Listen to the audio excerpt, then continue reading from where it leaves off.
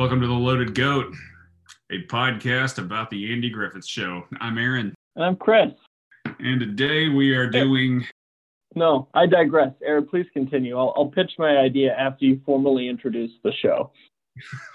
Okay, today we are doing the episode Those Gossipin Men, and I hope people didn't think they had a technical malfunction since we kind of cut out 2 seconds into the podcast, but we'll get started now. What do you want to digress on? So I've been getting a lot of fan letters, Aaron, as I'm sure you have as well. And I don't think we've ever told our fans our last names. And so I was wondering if we could just make it official and come out as saying that we have the Taylor last name. Aaron Taylor and Christopher Taylor, and we are direct descendants of the Taylor family, Opie, Andy, Aunt B, and the whole shebang. What do you feel about that?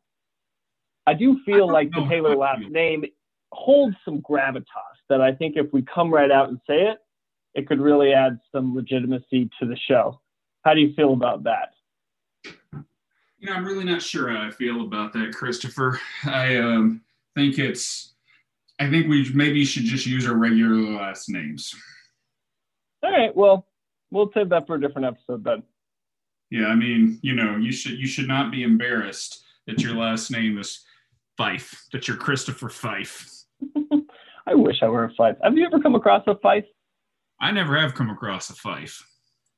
It's a good last name. All right, I'll check the white pages after this. I've come across some Pfeiffers, and not just Michelle Pfeiffer. We had a professor in college. Oh, you've come across Michelle Pfeiffer in your days, Aaron? No, I've never come across Michelle Pfeiffer. I came across a professor named Dan Pfeiffer. Oh, okay. All right. There was a kid in high school with the last name Pfeiffer. I won't say his first name, but he got in a fight once and tried to beat up my friend, and I think he was pretty successful. Is he now in prison as a lifer? I don't know. We lost touch. We lost touch after that moment. I didn't watch the fight. I've got a weak stomach. I had to walk away. I was too scared. I just couldn't handle it. So sorry about that, Kieran. Are you and Kieran still friends? No, I don't think I've talked to him since then. Yeah, that's fair. He lost the fight. He lost the fight, and it sounds like you were his Gus to his Sean on Psych. Is what it sounds like. I like to think so. Okay, let's break into the episode. It opens up in the drugstore. We've got Emma, Aunt B, and Clara all standing around just gossiping and talking. And the big thing that they're talking about is how somebody in the town is dyeing hair blonde with peroxide. Have you ever heard about that? Yeah, I have heard about it. I haven't done it. My hair fluctuates a lot from season to season. In the winter, it's I'm a tall, handsome brunette, and then in the summer, I'm a short blondie. And so every summer, people would accuse me of dyeing my hair, and I'd hear anything from egg or lemon in the hair to peroxide, or even just getting a beautiful blowout. Yeah, I mean, and obviously the term bleach blonde is not a flattering term, but I heard a lot of that. I've heard a lot of that in my lifetime when people are describing other, especially other women. But I also think about The Outsiders, where Ponyboy is hiding out, and he has to, he basically dyes his hair blonde with peroxide. And at the end of the movie, a friend of his tells him to stay gold. Stay gold, Ponyboy. Stay gold. Yeah, I support that. I mean, I love a good bleach blonde pony. It's my favorite type of paint. All right. Thank you for making this conversation about a beloved childhood classic weird. I appreciate that. I don't know if I'd call it a childhood classic. Don't do that. It's a coming of age story. For me, it was a great coming of age story. I loved S.E. Hinton. S.E. Hinton, a family man. He was 16 when he wrote that book. I thought S.E. Hinton was a woman. Is S.E. Hinton a man? I have no idea. Do you even know if he was if S.E. Hinton was 16 when the book was written? I don't know. Ask Mrs. Williams, the lady who taught me that. We didn't cover the gender of the author. I'm so sorry, Aaron. Did you even read the book? Probably not. S.E. Hinton is a woman, and so just so you know that going forward. Very helpful. That changes everything. All right. So they're at they're in there gossiping. I know you don't care. I'm just trying to help you out. I mean, you're over here saying that, she was 16 when she wrote the book. You don't even know, anyway. All right. So we have them at the counter. They're just gossiping. Turns out Emma has actually gotten a bottle of peroxide as well. and she's embarrassed. But then she says, I only use it for gargling. I actually think gargling peroxide is worse than putting it in your hair, but apparently that's a thing. It was something I think you could do, but I think I would encourage our listeners to check with poison control first. But I have done it before, because a lot of like Crest White Strips, another sponsor of the show, we love you, Crest. They do a lot of that is peroxide, I think, because the taste is very similar. Yeah. Well, that would make sense. I mean, it definitely would kill germs in your mouth. That's for sure. Mm-hmm. It really would. So I would say, though, hot take of this episode, of the opening, anything that starts with Emma and Opie, I'm all in on. Emma's a fantastic character. I've missed her the last couple episodes. Glad she's back. Do we know the other lady? Who is she? It's Clara, but she's played a number of different characters on the show over the years. Okay. She's just any town Mayberry, or any person Mayberry. Yeah. The other noticeable, maybe I'm stealing some of your thunder here, but we don't have Emma. Emma's uncle is back at the pharmacy. Not Emma, Ellie's. Ellie. Ellie's uncle. He's back. Well, I think they take shifts, because I mean they're open they're open at, I think they're open 6 days a week, not 7 days a week, and so I think it's always said that Ellie's helping her uncle Fred Walker. I'd always assumed that she took over the family business. He was off in Arizona in an RV. I don't know if he was an Arizona RV kind of guy. Maybe this is a question for you. We're taking this off topic, but pretty soon we're going to go deep into the episode. Where do people in North Carolina, when old people go to retire, where do they move? Is it a Florida state? Are they looking west? They go to Arizona? Do you have a sense? Or do people just normally stay in their hometowns? I mean, from what I've seen, most of the time people stay in their hometown, but if they move, if they're looking for a beach type setup, then you've got the Outer Banks, you've got Myrtle Beach, you've got Florida. I mean, when I hear of people moving to say like Arizona, it's because the climate's better for their health. Yeah. Yep. All right. I'll take that under consideration when I get old. That sounds good. Yeah, just you got to make that decision for what's best for you. Thank you. Yeah, Aunt B then moves on into discussing how another woman went to Raleigh for new teeth, and Andy walks in to get some disinfectant because Barney cut his finger cleaning his gun. Emma thinks there is more to it. We get a funny montage of women in town playing telephone, and you have seen this type of montage. And I don't know if this was the first to do it, but you've seen this type of montage on shows that ranging from Seinfeld to The Sopranos. I mean, the game of telephone, how the lie just keeps getting escalated. The story just keeps getting more and more outlandish and off and inaccurate. And then by the time we get to it, the end of the telephone montage, Barney's dead. This is a tragic ending for Barney. I mean, his trigger finger, as he does rightfully state, is his most valued asset. What's your bullet if you don't have the trigger finger? It's like losing his bullet, which he hasn't done in a while. So I was sorry to see that. The other piece, I was surprised. Were veneers common back then, or do you think they were getting wooden teeth? Oh no, I mean, I would say you had false teeth back then. Okay. All right. Okay, good to know. And then the other piece that they really have been setting up, but we haven't really dug into, is Emma and Andy really are rivals on this show. They're always against one another. They're not though. And I mean, Emma's not on. We're not going to see much more of Emma at this point. But I mean, Emma helped Andy catch the bad guy in episode 2. Okay, that's true. All right. But then, okay, yeah, you're right. Maybe Barney and Emmy. I need to go back through and read. I apologize, everybody. No, I'm not. This isn't me like I'm really chastising you. No.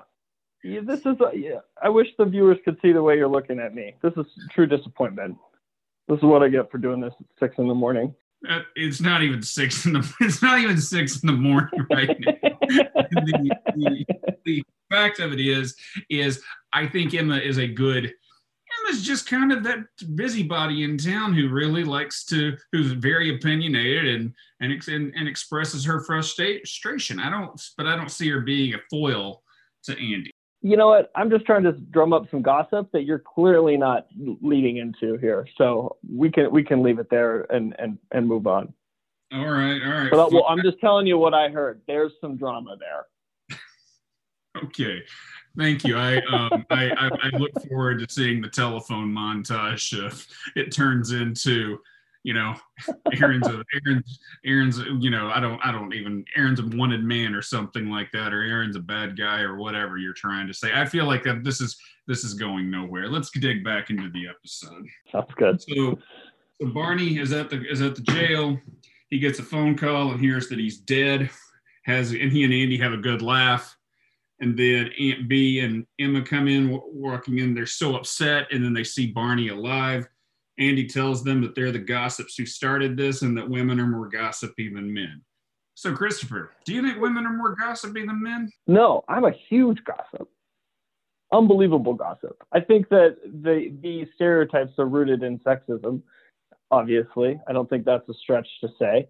I'm a huge gossip. I always have been. I love gossip. I gossip. I'm an equal opportunity gossip. I'll gossip with women. I'll gossip with men. I'll gossip with our non-binary pals. Anybody. I believe you. And I just wanted to ask you a question just to catch you off guard, considering that I'm, having to hear every random cockamamie theory that just pops into your head and makes sense of it. So I was going to ask you an upfront question. I agree with you. Women are not more gossipy than men. Gossipy is not on the basis of sex.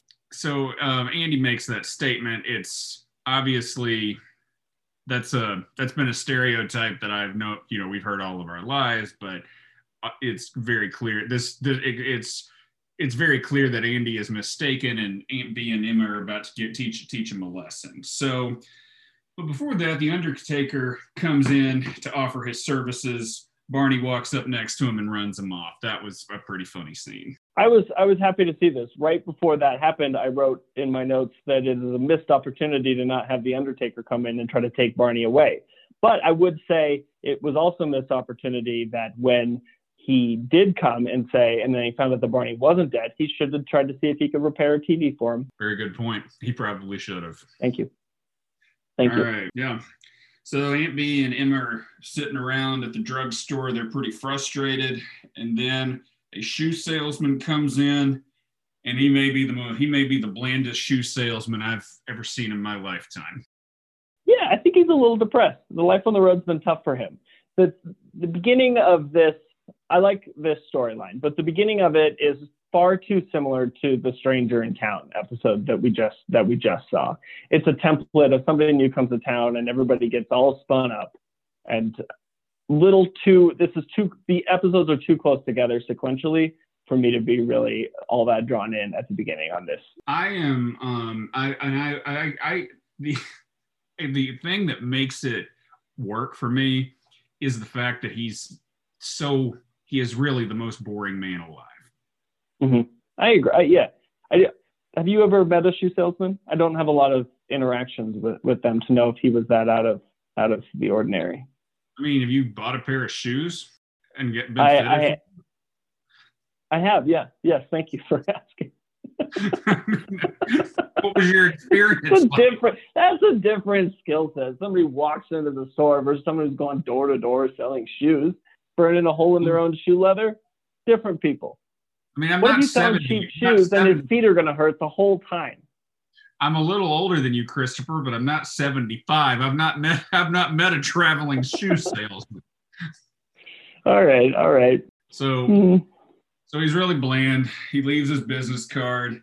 Aunt B and Emma have Andy and Barney come in.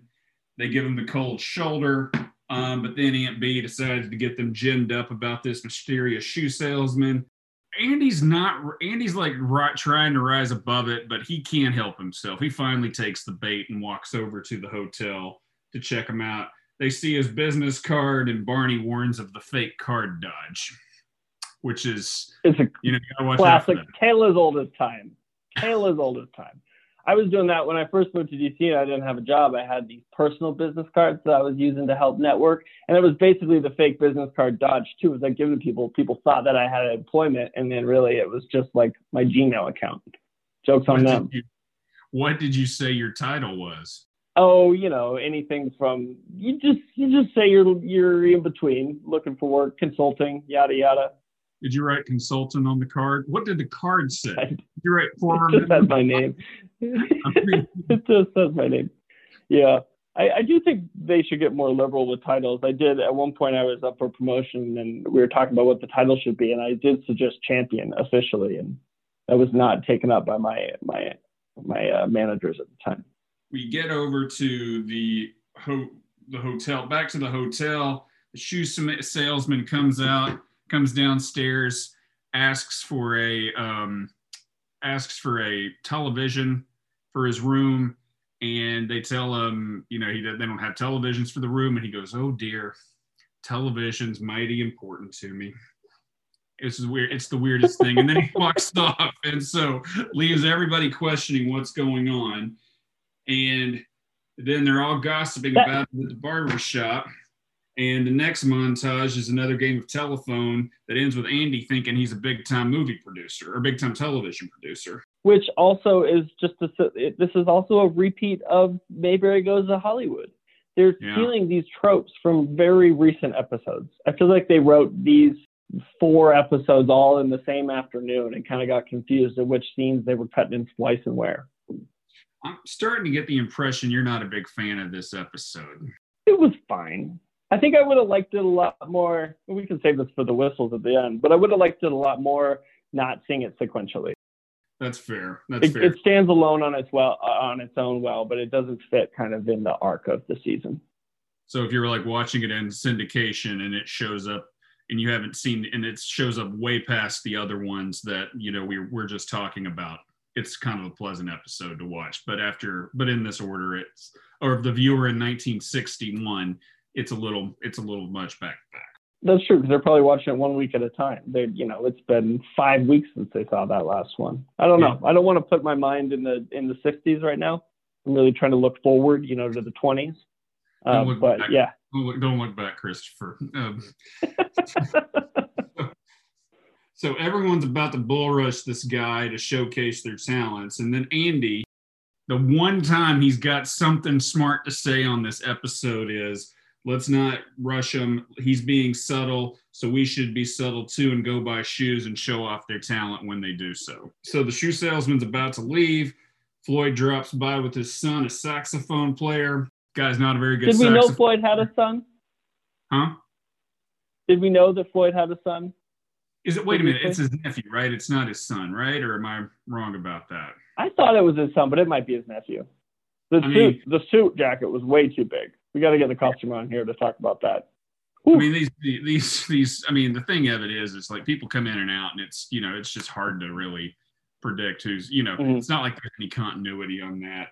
And then more people come in, and the guy ends up selling 67 pairs of shoes, a company record. One thing that we skipped over here: Barney has freakishly small feet. Did you pick up on that? The Barney has a size 7.5 foot. That's like a child's foot. I can sympathize with Barney having a 7.5 foot. I've got an 8.5 foot. Really? Well, I've got a 9. I'm not a. I take it back. I've got a 9. I've got a size 9. So, but I'm a bigger guy than Don Knotts.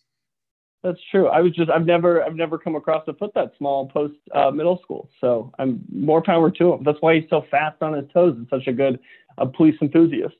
He is a good police enthusiast. So they send him off, thinking they basically have bought their ticket to fame and stardom. And he tells them that he really felt like he was a washed up shoe salesman and they've really given him new life. And then he drives off and they are stunned. And Andy realizes that Aunt Bea and Emma have made fools of them. I want to go back a little bit to the talent section a little bit. They could have put a little bit more time and fun into the different performances that people did. They could have used Mayor Pike's daughter to sing.